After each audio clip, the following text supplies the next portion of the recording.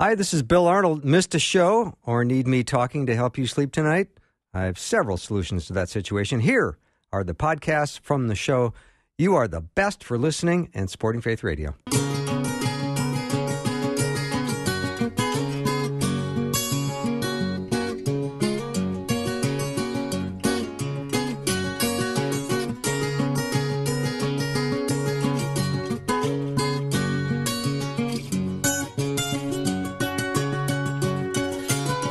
And a warm welcome to Afternoons with me. I'm Bill Arnold. I hope you had a great weekend. I want to open up the show today in just a word of prayer. Dear Heavenly Father, it seems like lots of uncertainty around us. There's so many people who need prayers today. I pray for those who are suffering health issues, those who are struggling economically, and for healthcare workers and first responders and so many other public servants who put themselves every day in harm's way. I pray for the leaders of the world, our countries, our states, our cities, and everywhere around the world as they seek to help manage so many challenges that are right before us today, and for the situation in the Ukraine and the devastation from action that Russia may be taking. So, God, it can be overwhelming, but you tell us over and over not to be afraid. So we are choosing to trust in you. In Jesus' name, amen. So today I've got a happy schedule. I've got Patrick coming on in just a minute to get things off on the right foot on this President's Day. And then the Monday afternoon mix with David Myles. And then Dr. Bob Moeller is going to be joining me in the second hour, and Peter Kapsner is going to join in as well. So it's going to be a great show. But Patrick always gets my Monday started on a little bit of a lighter note. He is from the great state of Iowa. Patrick, welcome. Hi, thank you. A great prayer to kick things off. I think you got it all covered. I hope I did. Yeah. Well, happy President's Day. I know kids had the day off from school, and we're talking about presidents a little bit here. I thought maybe I would quiz you a little bit to see how your chops are. Okay. Are you ready? Now, these would be American presidents, or are we? Yeah, these are American presidents. I might have studied the wrong country. I'm sorry. That's just like you. Yeah. You don't. Lithuanian presidents, I am good. But, okay. I'll do my best. All right. I'll do my best. So I don't think these are super hard questions, but how many presidents were assassinated? Well, there's got to be four. Exactly correct. Exactly correct. The obvious ones would be who? Yeah. Lincoln, Kennedy, that would be the obvious ones. Lincoln and Kennedy. Who else? Yeah. Let's see. Not Garfield the cat. But, no, Garfield the president. Garfield. Yeah. Garfield the president and McKinley. Exactly, McKinley. Yes. Yeah. And the Lincoln and Kennedy, the vice presidents that took over when they were assassinated, were both named Johnson. Andrew Johnson. That's interesting. And Lyndon B. Yeah. Now, let me ask a question. Is that why we remember Lincoln and Kennedy and not Garfield and McKinley? Because we remember their vice presidents? Maybe so. I guess they did other things, too. I guess they did some other things. Wow. Yeah. And so how many died while in office? Ooh, I know many have had their agenda die while in office. That's true. That has happened, right? But actual physically departing while in office, I think, isn't that four as well? Again, you are correct. That is very impressive. William Henry Harrison, he died only after 30 days of being in office. Oh, that's right. He catch pneumonia when he gave a very long speech. Yeah. He'd still be doing it today if he hadn't caught pneumonia. Yeah. And then he kind of retired to the White House and said, "I don't feel so good." Yeah. And then he died like a month later. Yeah. Yeah. And then Didn't get much done. Of course, FDR died as president in office, and then can you think of the other two might be tough? See how smart you are. Did you pay attention in class in high school? No, more importantly, did I pay attention to how to use Google? All right. Well, that's not fair then. Off the top of my head, it's going to be Zachary Taylor and, of course, Warren G. Harding. Yeah. Yes. Yeah, Warren G. Harding. Yeah. And, the presidents were all so many interesting things about them. I'm just going to talk about a couple because it is President's Day, and let's reflect on some of the presidents.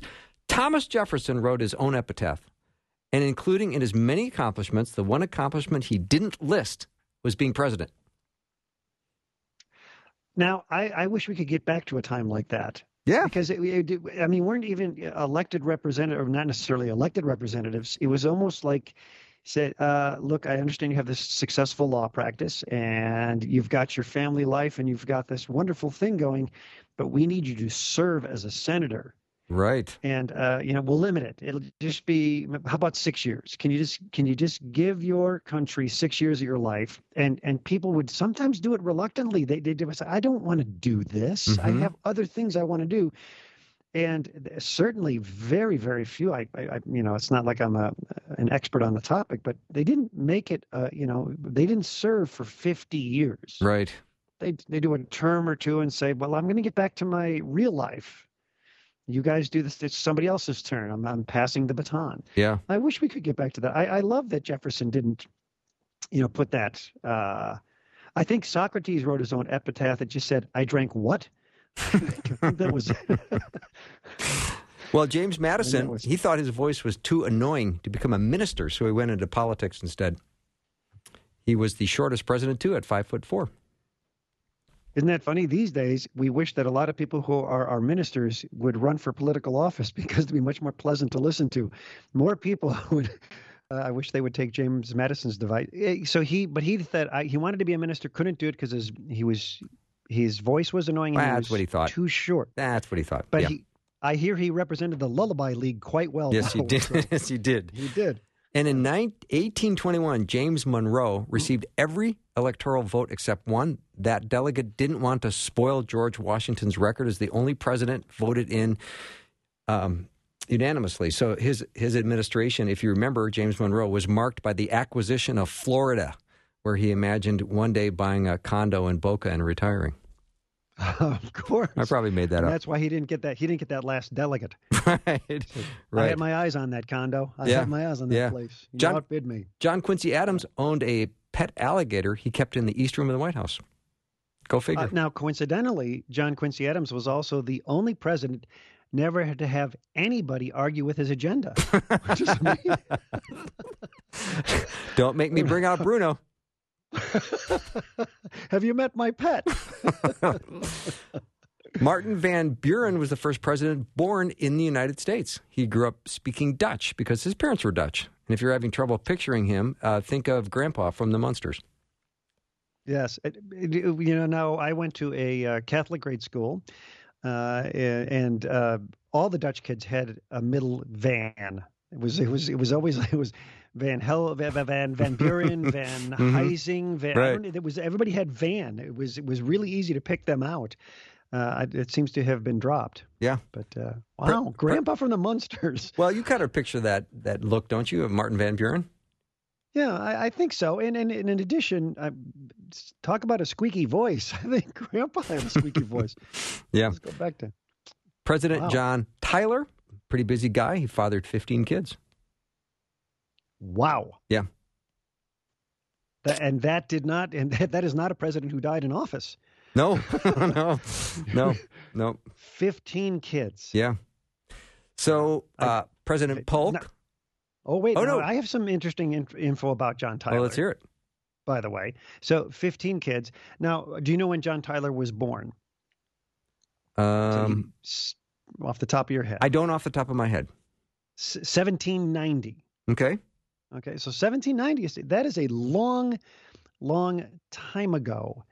September of 2020, his grandson died. Oh, wow. Grandson. What? His other grandson is still alive. That's just nuts. Not great-great-grandson or great-great-great-grandson.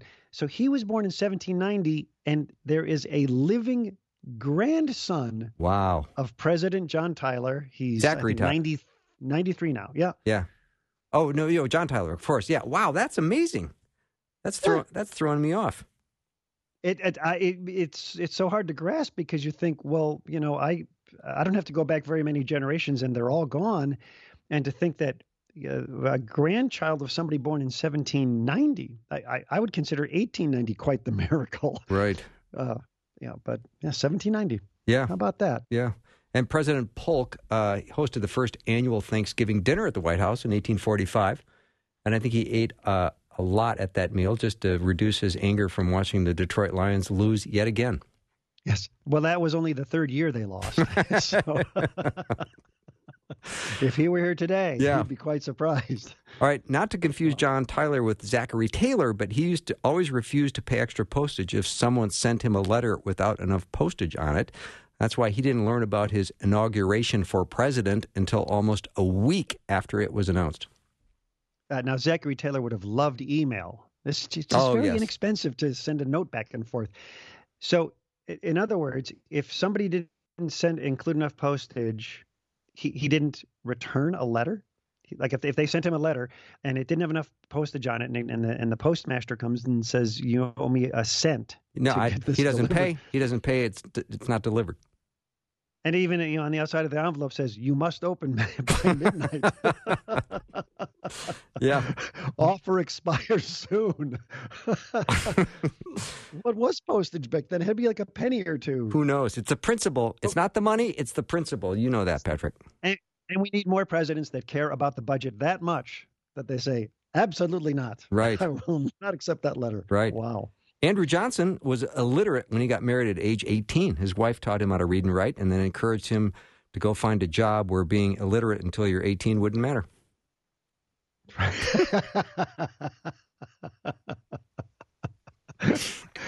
Now, to be fair, he didn't start as president right away. No, he didn't. And nine presidents never went to college. So could that happen today? I don't think so. We bestow a certain level of, well, you must be smart because you went to college. Right.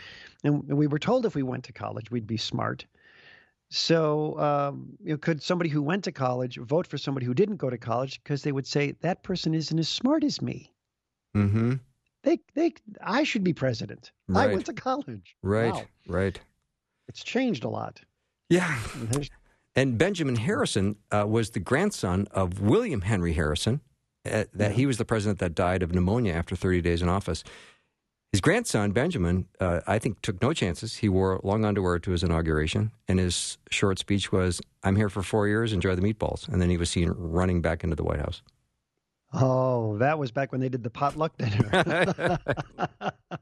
Or it's buffet style, actually. Yeah, yeah. Wow. Yeah, how about this? Finally, a Harrison got to serve a term. Yeah. Herbert Hoover and his wife spoke Chinese when they didn't want to be understood. I don't think that would fly today either.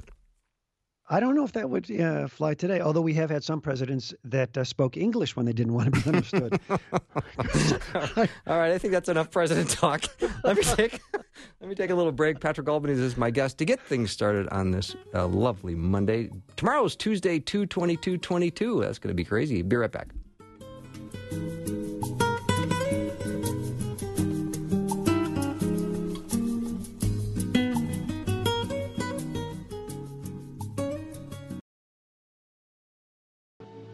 I could while away the hours, conferring with the flowers, consulting with the rain.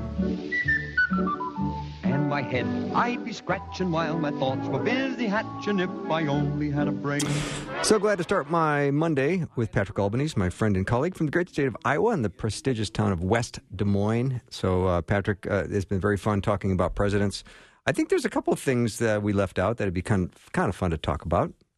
I didn't know that FDR was so superstitious.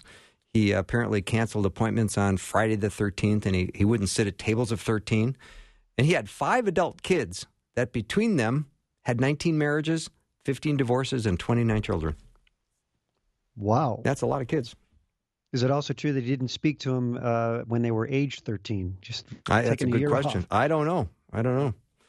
It's interesting what people did for careers prior to politics. Harry S. Truman owned a clothing store before he entered politics. No excuse for not looking sharp, right? You're going to look your best, you know? You're going to look your best. Yeah. I think his slogan was, "You're going to like the way I look in the White House, I guarantee it."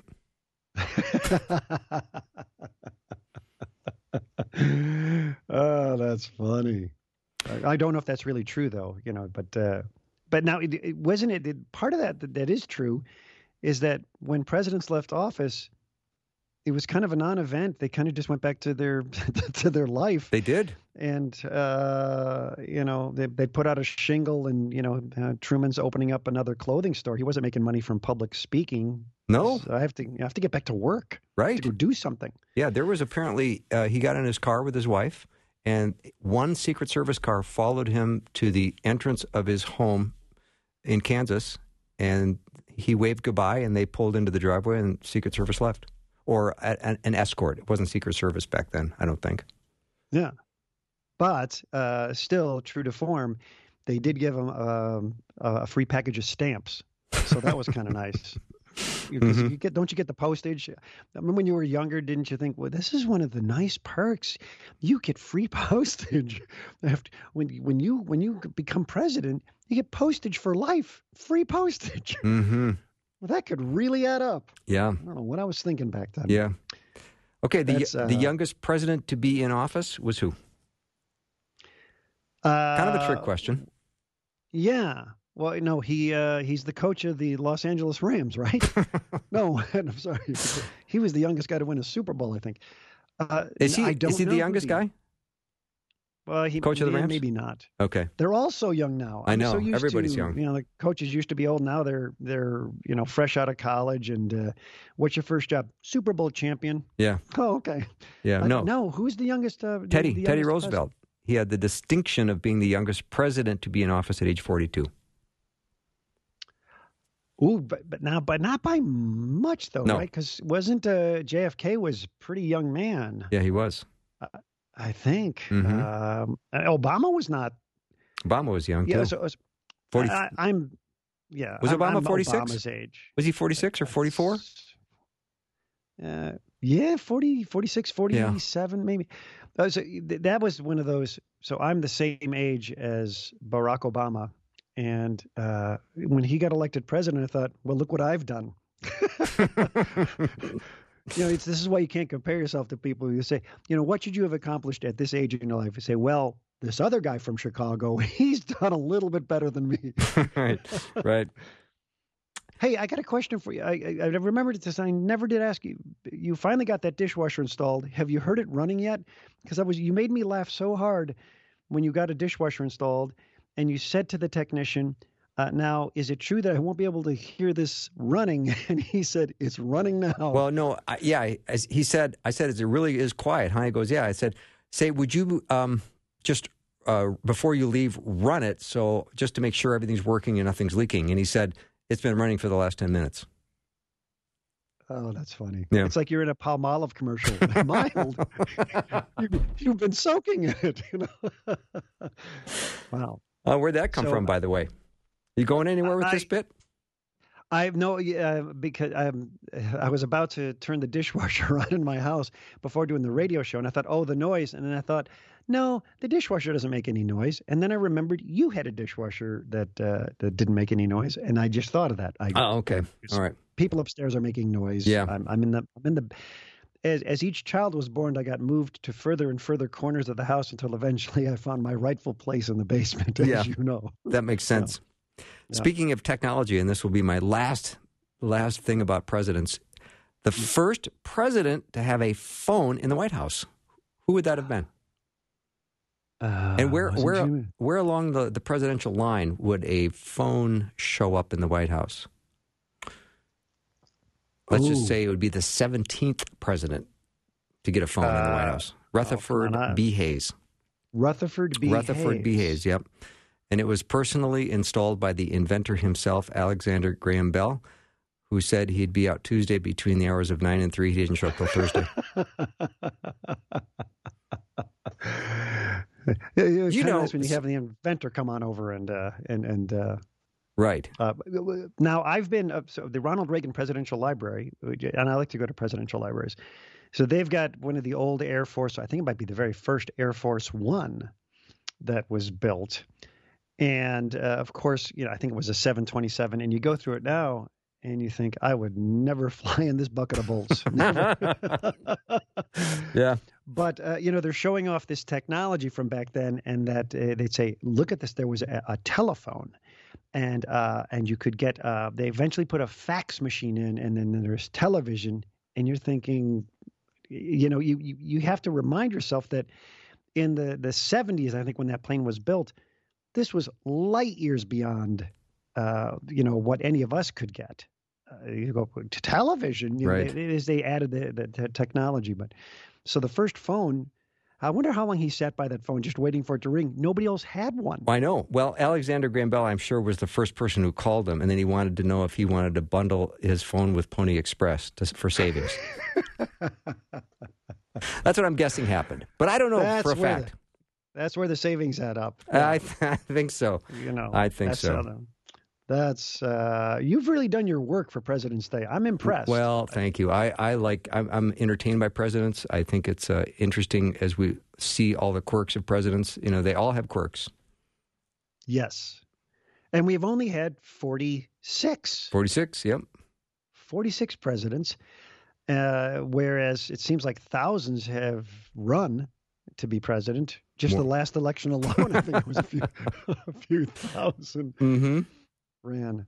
So but, let me ask you this: Is it has Girl Scout cookie season started in your neighborhood? Yeah, they're very aggressive, and so the price has gone up from $4 to $5. Now, so I have 5 sisters, all of whom were Girl Scouts, and so I grew up eating Girl Scout cookies. You'd go down in the freezer, and the ones that never got collected, we kept, and they were never the Thin Mints, just so you know. And then my daughter was a Girl Scout for a few years, but so they've gone up to $5, and now they don't go door to door anymore. They ambush you at the grocery store. I don't know if you've seen this, but you can go into any handful of stores and you say, I just ran into 4 Girl Scouts at the last place I went to. Wow. And you go to get an oil change, and there's another Girl Scout. And now the Boy Scouts, which I never understood. I think when I was a kid, they sold chocolate bars. You go, okay, cookies, chocolate bars. People like these items. And the Boy Scouts at some point in time moved to some stale popcorn. Have you bought the stale popcorn? No, I haven't. It comes in a collector tin, so if you like Mount Rushmore, you go, well, I've had a tin with Mount Rushmore on it, full of stale popcorn, and it was really pricey. Mm-hmm.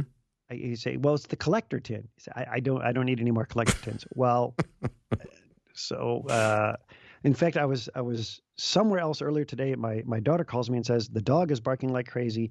There's somebody outside. I don't know what they want. I said, well, good thing calling me, take a look out front, see if there's a worker's truck. And she says, oh, it's my friend, my friend Thomas. And Thomas is a Boy Scout. And he said, no. I said, no popcorn. I don't want any of this stale popcorn. We never eat it. The dog won't eat it. If the dog won't eat it, it can't be that good. And he said, no, it's bread. I go, oh, bread. Great. Well, it was $14 for a loaf. Wow. So prices have come down. I'm hoping it's just as stale as the popcorn. Yeah. Patrick, thanks. Been very enjoyable to talk about presidents. Have a great day. You too. Thanks. Yep. After a short break, it's the Monday afternoon mix. Pastor David Myles will be joining me. Be right back.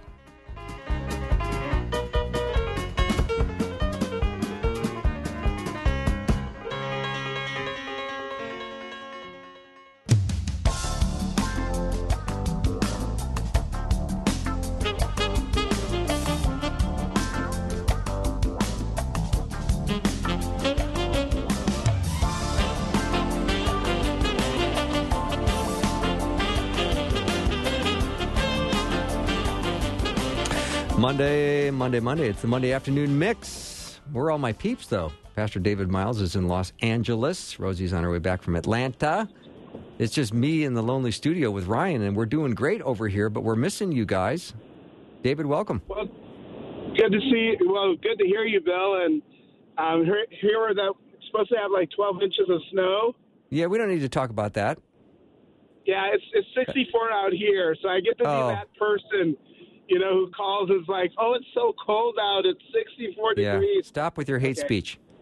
I know. That's really bad. Yeah. So I thought maybe with Rosie out, we'd just take a 1 week detour from our Sermon on the Mount. I want her to be involved on that as we wrap things up there. And I thought it'd be really nice to take a little detour into Galatians chapter 2. Are you up for that?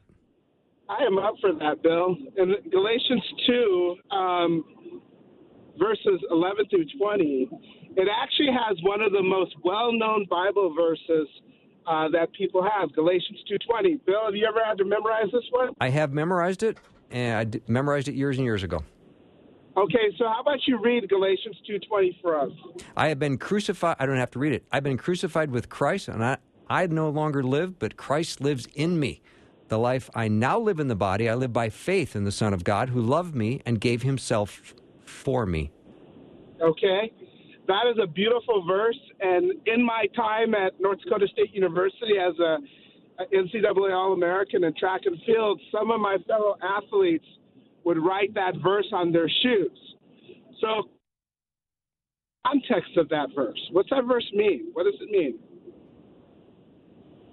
You cut out there for a minute, David, so I didn't hear everything you said. I was going to say, what's the context of Galatians 2:20? That I have surrendered my life. I have died in my sin. I have been buried with Christ, and I no longer live. I now live a life where Christ lives in me. Yes. And, you know, one of the things that's helpful to understand that is to know context. Because if we don't understand the context, we can be inclined to proof text. And if we're not doing proper exegesis, meaning taking from Scripture what's there, we can be inclined to do eisegesis and put things in there. Right. Context is something beautiful. It's like the well-known hymn, "It Is Well With My Soul" by Horatio Spafford. Love that hymn. Absolutely beautiful. And what makes it more powerful is when you hear the story and the context of what led him to write that hymn. Yes. So one of the beautiful things about Scripture, Bill and Ryan, is that the Bible actually tells us what the context is for Galatians 2:20, this wonderful verse. In verse 11, it opens up and it says, "But when Cephas," and this is Paul writing to the Galatians, "but when Cephas came to Antioch, I opposed him to his face because he stood condemned." Now, that just seems like a simple reading, Bill, but we need to stop for a moment and think. It says, but when Cephas came to Antioch, this would be like Cephas as in Cephas being Peter, Mm-hmm. as in Cephas being Peter of the Matthew 16:16, where Jesus said, "On my rock I will build my church," Peter. So this is the Peter that the new kid on the block, Paul, confronts him. And why does he confront him? Well, verse 12 tells us, "For before certain men came from James, he was eating with the Gentiles. But when they came, he drew back and separated himself." And so, you know, this whole thing is that Peter's hanging out, eating, you know, famous days. And if not eating famous days, he was sharing table fellowship with Gentiles. And it's saying that when fellow Jews came from Jerusalem, he began to withdraw himself and to draw back from them. And, you know, we've, as people living in a broken world, we've experienced that in our lives of feeling people almost like separate themselves, you know, from us. Yeah, like all the time. It happens often, right? Yeah, and I mean, like, one of the things that we're going to see in today's message and in today's passage is this issue of labels. Bill, labels, you know, we know them. We've had them shared about us. Some labels are good, you know, some labels are bad. And, you know, recently with the Olympics, we've got to hear labels like gold medalist, silver medalist, bronze medalist. I had the joy of watching Jesse Duggins from Afton Alps, a fellow Minnesotan, take the silver in that unbelievable cross-country ski thing. That's amazing what they go through to do that. And but she's been given this label of being a silver medalist. And some people get gold medalists. Now, the other thing, speaking about gold, some have grown up in households where they've lived with a golden child or were the golden child. Mm-hmm. And others were labeled as being the black sheep. Some have had people tell little white lies about them, but they were still damaging nonetheless. So this idea of labels, we understand them. We've experienced them. And one of the things that I would ask is, what are some of the labels that you have heard, and what are some of the labels that you believe about yourself? Well, this could get personal. Are we suggesting that we ask listeners to maybe text in the word that they had as a label, either good or bad? Yeah, that would be really great. That would be really great.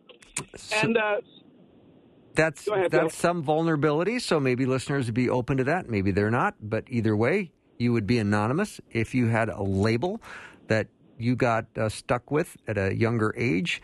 Maybe you were responsible, or maybe you were the troublemaker, or whatever label you were given, how that, what that word was, what that label was. If you'd be willing to text it over, we'd love to read it on the air. Of course, not attach your name to it, but just remain anonymous. And it'd be curious to see what kind of responses come in, how many are positive and how many would be troubling. So the number is 877-933-2484, 877-933-2484. Pastor David Myles is my guest. He's a associate professor here at the University of Northwestern and also a pastor at New Hope Church in New Hope, Minnesota. And we're talking about labels today. So, David, please continue. Well, one of the things, Bill, that made me even think about this was, recently we're in a series in Galatians at New Hope Church, but my heart was broken this past weekend. And the reason why is that I heard the story of a 12-year-old boy named Drake Hardman. He's from County, Utah. And a little over a week ago, he had come home, and people were wondering where he's at because he didn't show up for practice. But he had experienced bullying, and Tool's sister came home to find that he had attempted to take his life. They took him to the hospital, and he passed away the next morning. Oh, no. And, that week he had experienced bullying. He had, came home with a black eye. His parents, Andy and Jamie Hardman, had reached out to the school. And really, Bill, like, my heart hurt, seriously. Like, I sat at my desk just in tears because I tire of hearing young children. We lost him there for a second. Oh, they're right back. Oh, can you hear me? Yep. My heart hurts of hearing, young children, image bearers, losing their lives or committing suicide. And so my heart broke for that. My heart broke for Andy and Jamie, his parents, who found him. And, Bill, I've shared my story of failed suicide attempt. And part of that's because of some of the labels that were said to me that I believe. Now, my first name is David. It starts with the D. But growing up as a chocolate Norwegian, there were some people who thought my last name had 6 letters that started with an N and ended with an R. But one of the beautiful things about it is that God wants to give us a new name. And in our passage today, we see that out of all the labels that people have, 2 are one that really affect us all, and it's in this passage, and it's sinner and justified. And that's what the power of the gospel does, is that it justifies us. And so before taking a moment, Bill, one of the things that I want to say is that for our listeners, they may have heard a number of labels in their life, but I want to let them know, and I want us to let them know, that you are not a waste of space. You are not a loser. Mm-hmm. You are not alone. You are not a mistake. You are not, weak. All these various things that people have said to you, God looks at you and he says, you know what? You're an image bearer. I made you in my image, and I love you. And so that's the context of this verse, because the Gentiles, as we were reading in this passage, Paul confronts Peter because he withdraws from the Gentiles that he had been having table fellowship with. Now, we like to get in God's word. And what's interesting is I want to read verse 12 with a little bit of the emphasis of the ancient language, because it goes like this. Because Paul, there's these Greek imperfect tenses that are used. So it sounds like this. For before certain men came from James, Peter was continually and habitually eating with the Gentiles. But when they came, the Jews, he continually and habitually drew back and continually and habitually separated himself. So it wasn't a one and done. Mm-hmm. So why would Peter do this? Why would Peter do this? Well, I love the Bible because it tells us. What's the next phrase after that? After he separated himself, it says what? The other Jews joined him in his hypocrisy. Before that. So they separated themselves, fearing the circumcision party. Oh, because he was afraid of those who belonged to the circumcision group. Right. Right. That word that we get phobia from. Okay. And it's amazing how much idolatry of our heart comes from the fear of man and really the worship of what other people think about us. Mm-hmm. I mean, Bill, for a moment, think about this. This wasn't Peter's first rodeo dealing with fear like this. If we remember in the Gospels, all four of the Gospels address that the last week of Jesus' life, Peter tells Jesus that he's going to have his back forever. But then we find him out by a group of people, and they're like, hey, weren't you with that Galilean? And Peter denies it. Actually, in Matthew and Mark, it actually says that he invoked a curse on himself and swore, I don't know that man. And immediately the cock crowed. And so Peter experienced that fear of people that led him to deny Jesus. Now, Jesus restores him, and in Acts chapter 2, Peter preaches the powerful service on Pentecost. In Acts chapter 4, he tells the leaders, whether it's right to obey men or God, we have to obey what we've seen.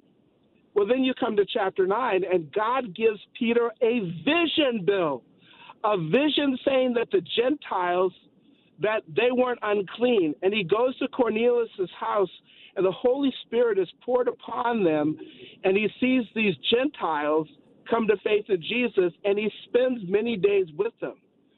So here you have Peter that had a vision from God, but the fear of other people led him to deny those very Gentiles that not only was he eating meals with, but part of eating meals was actually taking the Lord's Supper together.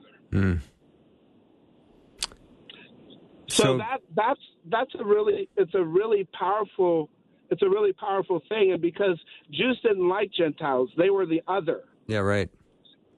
So for Peter to be doing this, it came to the attention of people down in Jerusalem, and there were people who came up and they're like, hey, Peter, we have other Jews who don't want to come to faith in Jesus because you're hanging out with these Gentiles, and, you know, it's kind of making kind of a mess, and, you know, can you cut it out? Yeah. David, let's take a short break. When we come back, we have some church that we are going to do because there's some messages coming in, and we just need to surrender these to prayer. There's people who have been wounded by name-calling, and one in particular, I just want to petition the throne room of heaven today for this dear person. Pastor David Myles is my guest. Monday Afternoon Mix minus Rosie B. We'll be right back.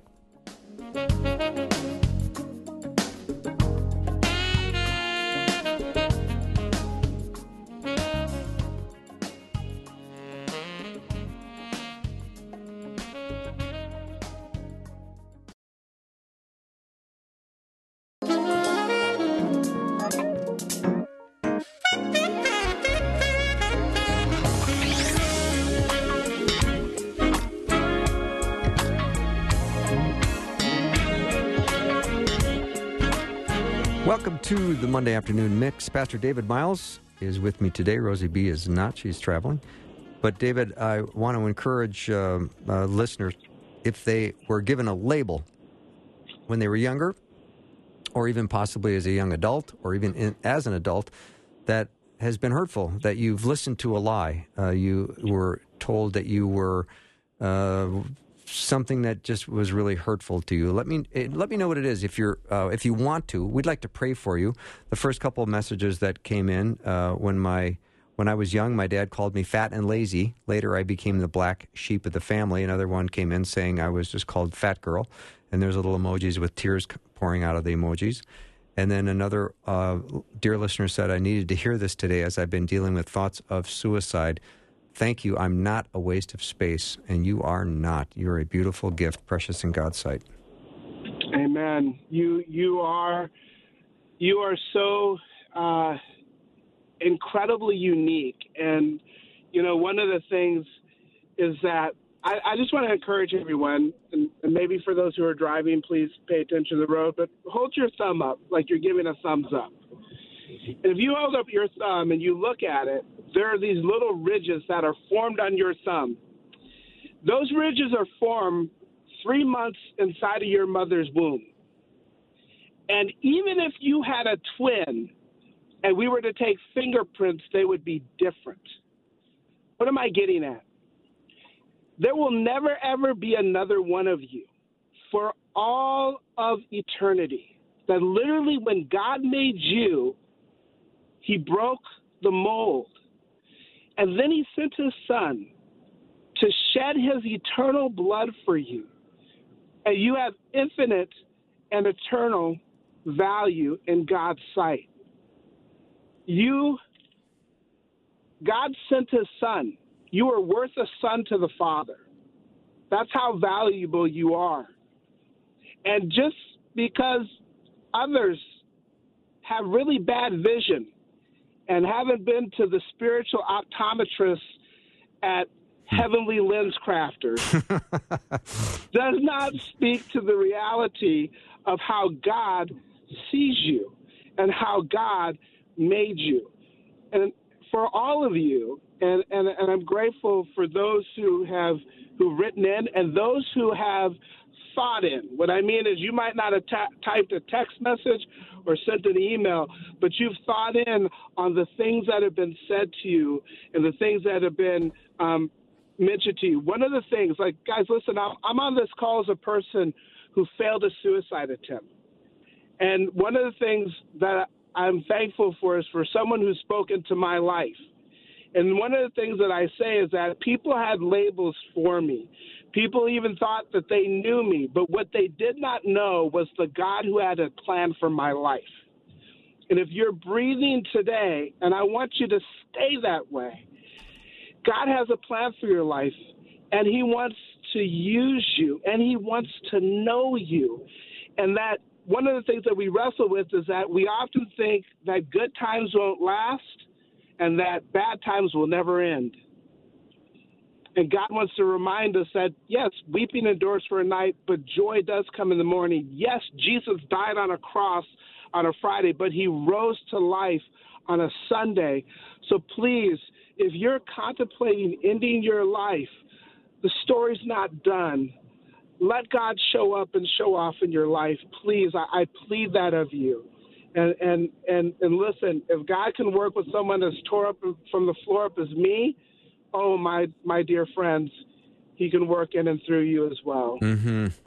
Pastor David Myles is my guest. This is the Monday Afternoon Mix. We're talking about labels today, and if you were given a label, somebody said something to you, maybe it was positive, maybe it was negative, and you struggled, you suffered as a result of the negative label. I'm curious as to what that label was. If you would be vulnerable enough to text it over. Of course, I will not mention any names, but 877-933-2484.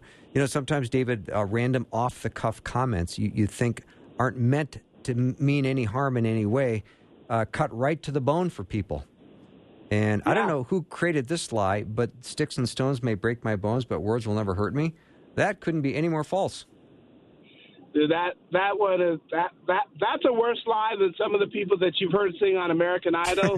And Simon Cowell has dogged them out. They're like, my mama said I could sing. It's like she wasn't truthful. Yeah. You know, but here's the beautiful thing. I mean, like, we've been called a bunch of names, and we've been called a bunch of things. All of us, you know, and that's irrespective of like race, gender, national, family background.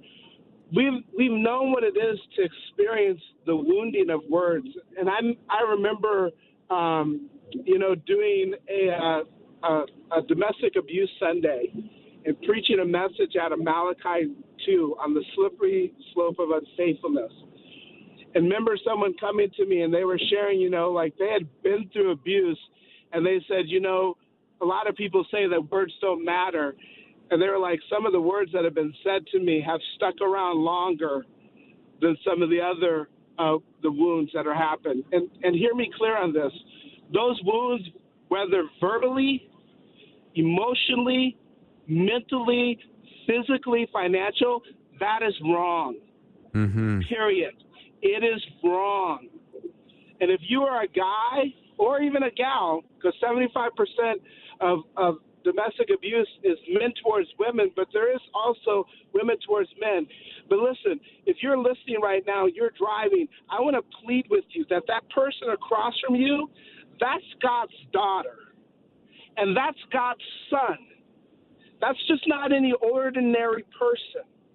That's a child of God. And Bill, we've been called a lot of things, but I love when 1 John 3, when it says, see what kind of love the Father has given to us that we should be called. You want a name calling? God called. Children of God. And I love the NIV because it says, and that's exactly what we are. Mm-hmm. Yeah, if I could name some names that God calls us, let's start with beloved. Then let's say forgiven. Let's say redeemed. Let's say delivered. Let's say loved. Let's say worthy. Those are a bunch of my fastballs. Did you hit any of them? Dude, that's a lot of fastballs. Yeah, the bat never left your shoulder, did it? It didn't leave my bat. It didn't leave. I mean, that was faster than, Aroldis Chapman's 103-mile-an-hour fastball. I mean, yours were like 200 miles an hour. I'm coming at you, brother. You better be ready. But this is something with just a minute left, David. I'd love for you to pray for the listeners today. I got a nice comment as well from someone who made the point, too, that there's so many people right now suffering with unspoken hurt. And this particular gentleman said he's grateful God carried him through rough times. So let's just close out in prayer, if you would. Yeah. Heavenly Father, I thank you for this day. I thank you for your love for us, that not only do you call us image bearers, but you called us, as Bill said, beloved enough to send your son to die for us. And God, I pray your healing upon the hearts and the minds and the spirits of people today, who even as they sit in tears and wonder, who are they? God, would you love on them? God, would you use other believers and followers of Jesus to be those who speak life and words to their neighbors, to their coworkers, to that student that they're teaching, to the little boy down the block or the little girl in their youth group. God, use us to be those who speak healing words, true words, and good words. And Jesus, thank you that you spoke the words that is finished and gave your life, because you're like, for the joy set before us, you endured the cross, scorned the shame, and make intercession for us that we might have life, because you consider us and want us to be your sons and daughters of the kingdom. So we love you, Lord Jesus. We thank you for all those who are listening. God, sustain them in your grace. Special prayer for Andy and Jamie Hardman and their family with the loss of Drake. And we pray these things in Jesus' name. Amen. Thank you, David. So nice to have you on the show today, despite being in Los Angeles. Have a nice trip. I'll see you next week. Sounds good, Bill. Thank you, guys. You bet. Pastor David Myles for the Monday afternoon mix. I always look forward to Monday. I love Mondays, and why not? Coming up next, Dr. Bob Moeller is going to be joining Peter Kapsner and I for a very interesting discussion on marriage. That's all next. Thanks for listening. Programming like this is made available through your support. Information available at myfaithradio.com.